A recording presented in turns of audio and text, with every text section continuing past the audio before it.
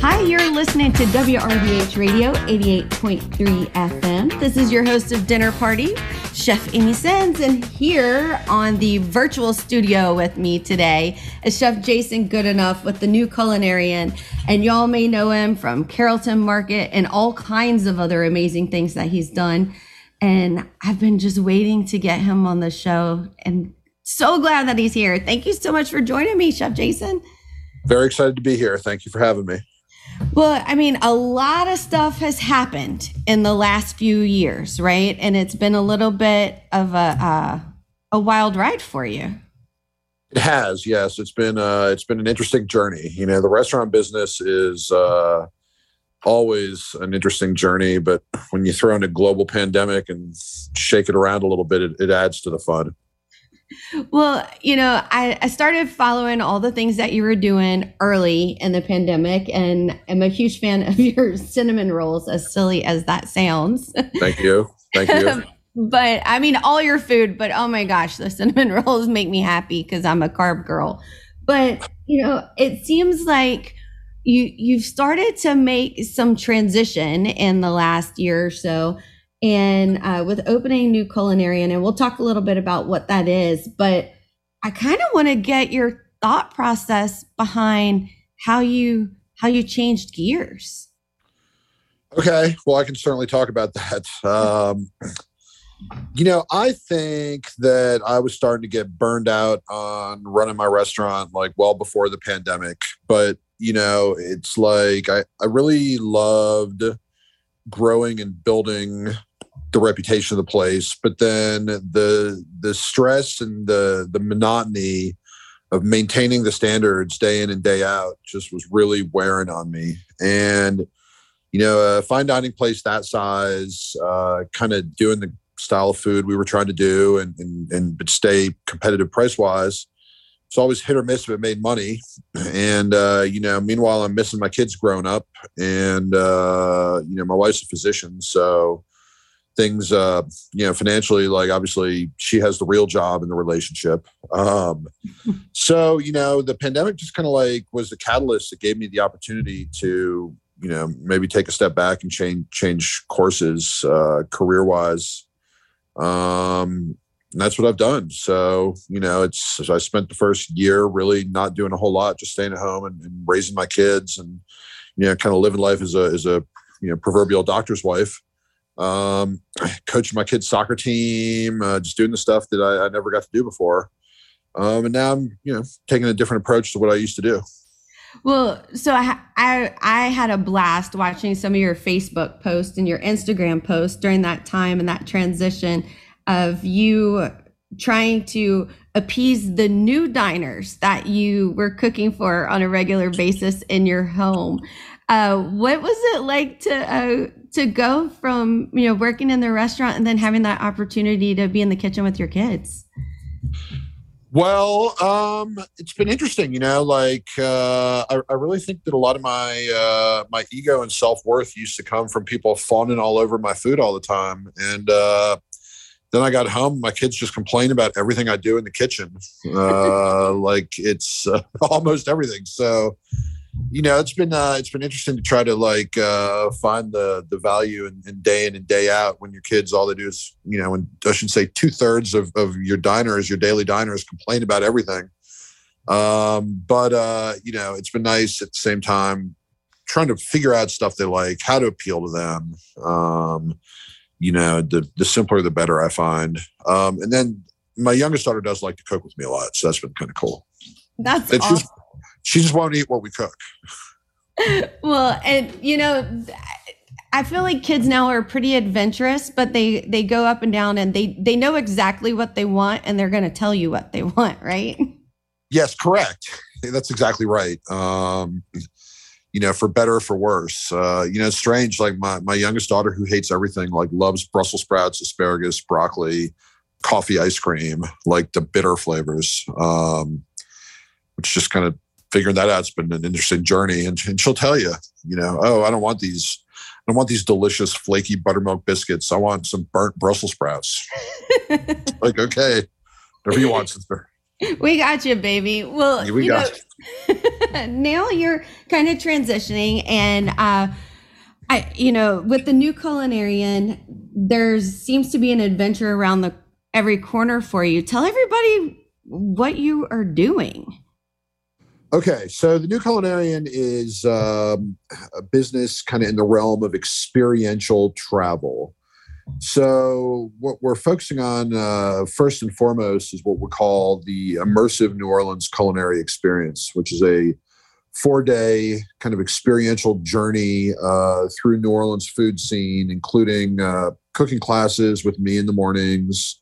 And then in the afternoons, kind of people have time off, but we're looking at kind of adding some stuff in there, mixology classes and stuff like that.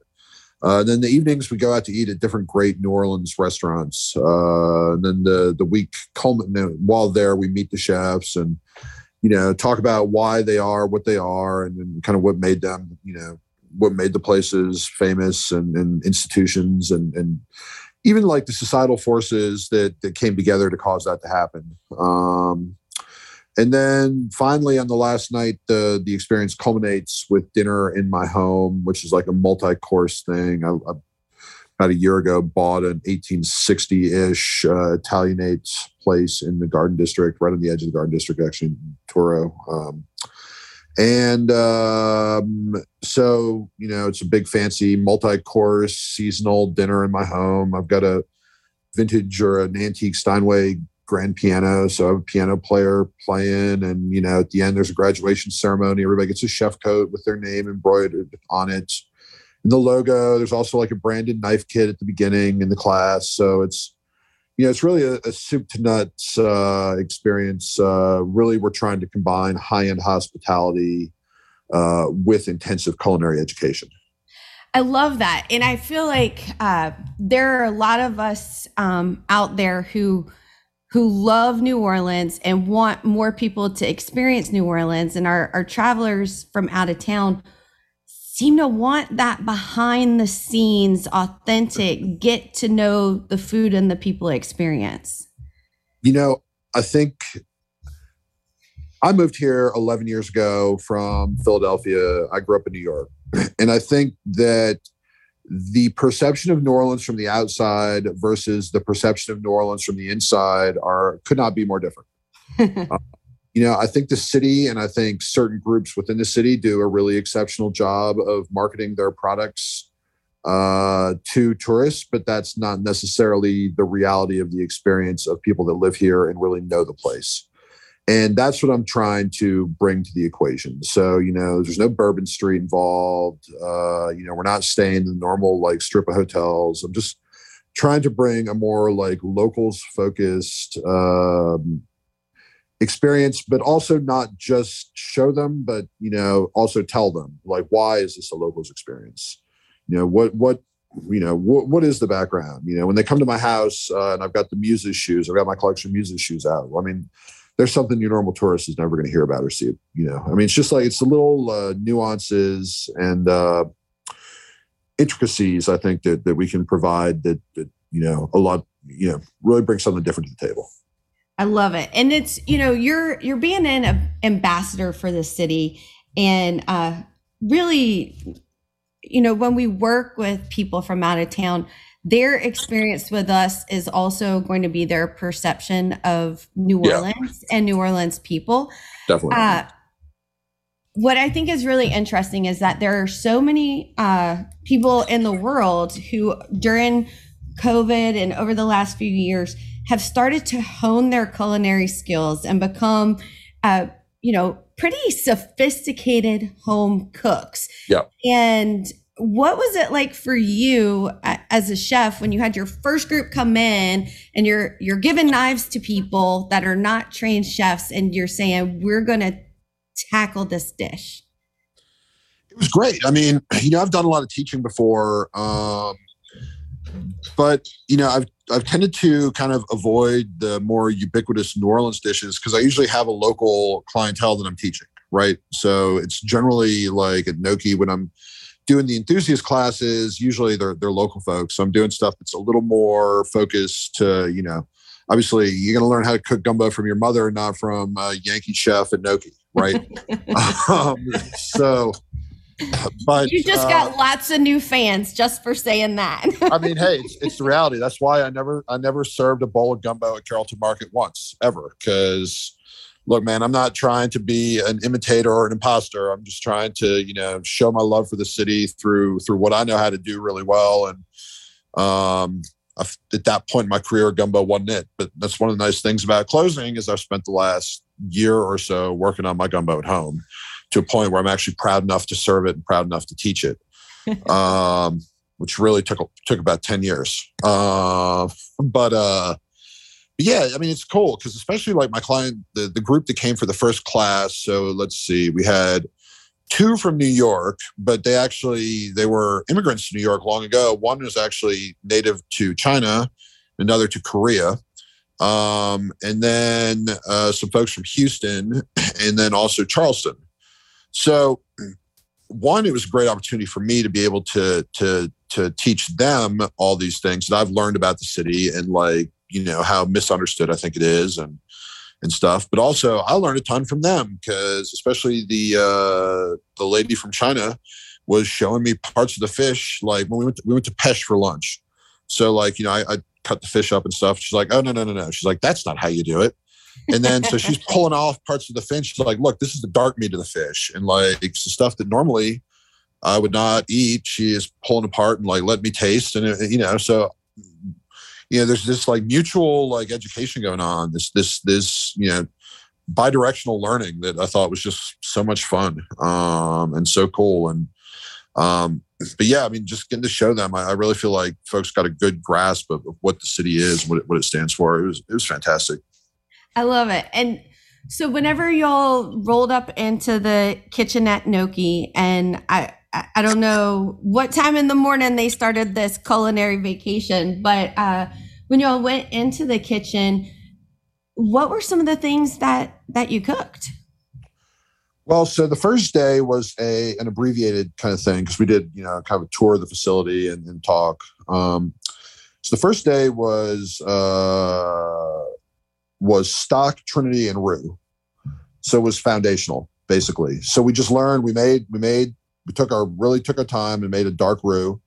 We opened our knife bags, cut Trinity and enough Trinity for the next 3 days of class, and then started a chicken stock for our gumbo the next day, which was a whole other thing because we left for Pesh and forgot that the stock burner was on high with very little liquid, and we actually literally melted an aluminum stock pot. Literally. Oh my goodness!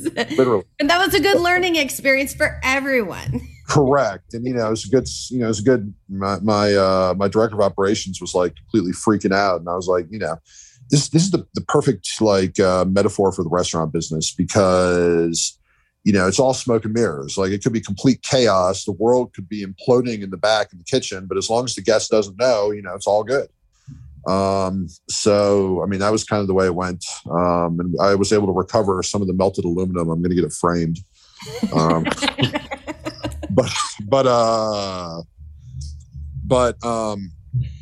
Hold on, I drew a blank, Amy. Oh, yeah, okay, so what were we cooking? Okay, so the first day we did that stuff, and then we went to Pesh. The next day we came in and we made gumbo and potato salad and fried oysters and remoulade.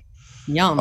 And actually ate that stuff afterwards at Noki. They had a table set up for us with wine and water and sodas, and we combined all our stuff and ate it together and, talked about what we liked, what we didn't like, what we learned and stuff.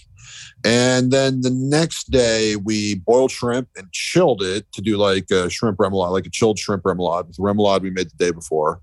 And we did red beans and rice, and we stopped there. I had more on the agenda each day, and I kind of pared it back a little bit just to stay within people's comfort zone in terms of stuff they could actually get done. And then the final day we did a redfish amandine with sauteed Swiss chard, and that was it. The last day was abbreviated too, to allow folks to start a little bit later, and then maybe you go out Friday night because this was a Saturday class. So you go out Friday night, and then you don't have to start till 10:30, something like that. And then I had to rush out of there to get home to prep dinner. They all went back to their places or to the hotel, and we had them at the Peter and Paul for the first one. So I went back, had a few hours off, and then were brought to my house where, again, we served them a great dinner. To have an opportunity to go to a chef's home, or any New Orleanian's home, and to be able to dine in that home and be a part of that food and experience is so special. And I always tell people, be careful what you ask when you're in line at the grocery store, because you might get invited over to someone's house for dinner. I know, it's so true. But, I imagine that level of interaction that you get to have with diners in your home is so different and so special. It's really interesting. So this is actually something that I've started to, I guess until this moment, very discreetly market, is that, doing some like dinner club type stuff in my home. But, I'm really having to charge a premium for it, because the only way to let my wife agree to do it is to put her and the kids up in a nice hotel for the night. Because it's, it can be a little bit intrusive. But, we bought this place, and I think it's just perfect. I mean, it's like 14-foot ceilings. And again, it was built in the 1860s, and it just screams New Orleans. And it's just like the way it's set up in terms of like the way the rooms are laid out, where the kitchen is, it's just like perfect for entertaining a group. And it's on a corner lot. So I also have a side yard where I could literally put like a 40 top stretcher. And we've got whatchamacallit, Edison bulbs out there and stuff in the trees. So, I mean, that's something I'm kind of thinking about doing in the spring, is just like having a supper club type thing in my yard here, because there are, 50-year-old azaleas and camellias that bloom all at the same time. And it's pretty stunning. And it's a totally different experience for me versus a restaurant. Because one, it's like the level of intimacy, right? Interaction. But two, because I'm cooking for a smaller group all at once, I can do stuff that I could not do at Carrollton Market that I always wanted to do. Like when I had the group here last time, I butlered every single sauce tableside. That's something I could not do. Like I'm making sauces a la minute in the blender, because they're not shelf stable, right? That's something I could not do at Carrollton Market. I mean, it's just like, so I'm able to do like a more refined presentation and a more refined cuisine, which I love, because that's one of the things I really miss, is the creative process and being able to do great food. So I have people here, I can do even better food, in a more comfortable setting with live music and stuff. I think it's great. I can't think of anything more fun than going to somebody's house, having an incredible meal, live music, a small group of friends or new friends, and just really feeling that moment. And I feel like New Orleanians and people all over, we're at the point again where we really are craving those connections, and we're craving to reconnect with food and people, and we're being smart about it and wanting to be in these smaller groups. Is there anything that you have on deck maybe that will open up some opportunities to locals? Yeah, so there's been a lot of demand amongst kind of our local friends and clientele and just folks we meet for some kind of locals only experience. So in March and April, we're trying to get something together to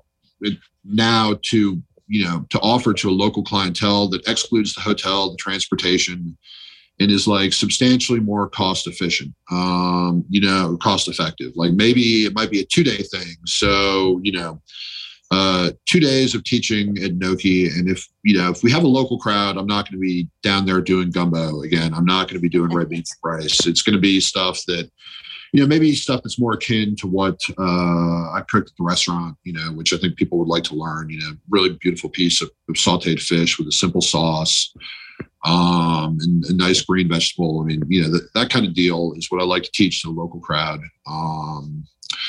And so a couple of days of that, and then dinner at my house, and maybe we all go out to eat somewhere one night and meet the chef. The thing we did that was probably, besides the meal at my house at the last New Culinarian iteration, one night we went to Fatah Bay for appetizers and kind of like small plates, and then we went to Maypop for entrees and dessert. And at Fatah Bay, Laura and Carl came out, talked at length about, the family story and how, they went, the family used to own 14 Footau Bay in Saigon. Then, before Katrina, they had 5 here. Now they have the one. And, their struggles have just been immense with, with COVID and the hospitals basically in the medical district shut down. And then that's their whole clientele down there is their lunch business is gone. But of course they persevered because that's what they do. And then talking to Mike Galata about, how Maypop is, the intersection of the Mississippi Delta and the Mekong Delta. And I thought it was really interesting to see how the cuisines evolved. You start with something that's, authentic and kind of original. And then, you go see what Mike's doing and how forward thinking it is. And so, maybe we do something like that one night, and the next night's dinner at my house and a couple of days of teaching. I think would be, a great kind of local thing. It wouldn't take up too much of people's time. So we should have something like that on our website in the next few days or so. We're getting together tomorrow to really try to hammer it out. The website's thenewculinarian.com.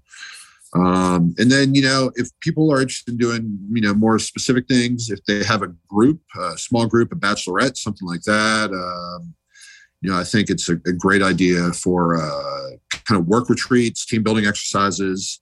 Just reach out to us because I love tailoring things specifically to folks' wants and needs.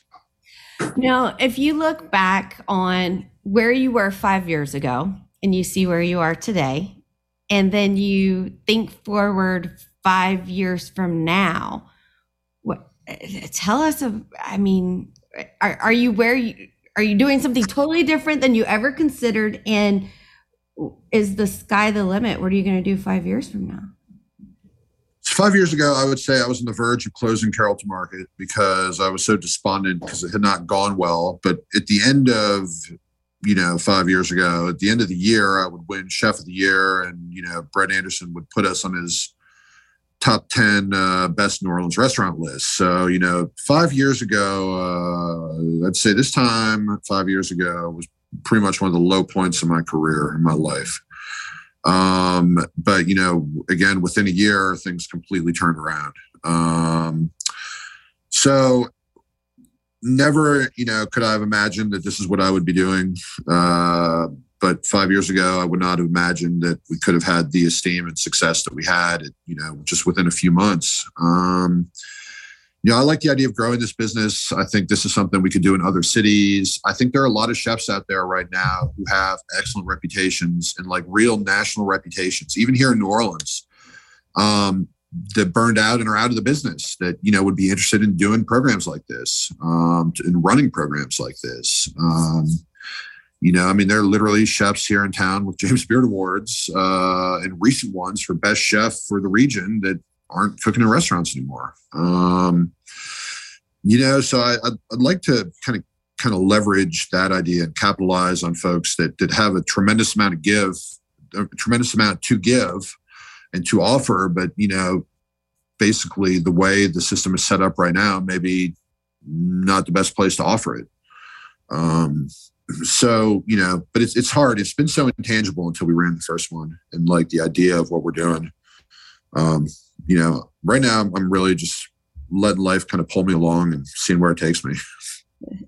And it seems like a lot of us are doing that, right? That we're along for the ride and we're seeing where life takes us. And when you embrace those moments and you embrace those opportunities, crazy things beyond your wildest dreams, like, running New Culinarian start to happen. Totally. Certainly through Carrollton Market, I got to do things I never, in my life did I think I'd get to do. Mardi Gras Day, I think it was Mardi Gras Day 5 years ago, maybe. It was 4, second lining through the dining room of Cafe Ballou with Daniel Ballou in a jazz band, Epcot Food and Wine. Carrollton Market opened incredible doors. But, I'm trying to really leverage that reputation as something that's actually, worthwhile from a financial standpoint. There were, a lot of years my managers and servers made more than I did in that restaurant. And that's just the reality of running a fine dining restaurant. So, something that, where the reward is more commensurate with the effort. I'm excited about the food in the city, about what you're doing, but about how, people in the culinary industry are still able to embrace that dream and what they love, but kind of get creative and think outside the box and find a new way to do it.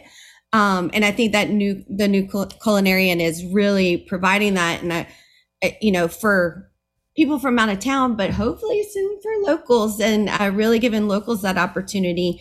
Can you tell everybody again how they can get in touch with you, how they can find out more about what you're doing and follow you? Yes. So our website is thenewculinarian.com. It's THENEWCULINARIAN. My email is jason@newculinarian.com without the. We're pretty active on Instagram too. I'm Chef Goodenough, and the New Culinarian is the company handle.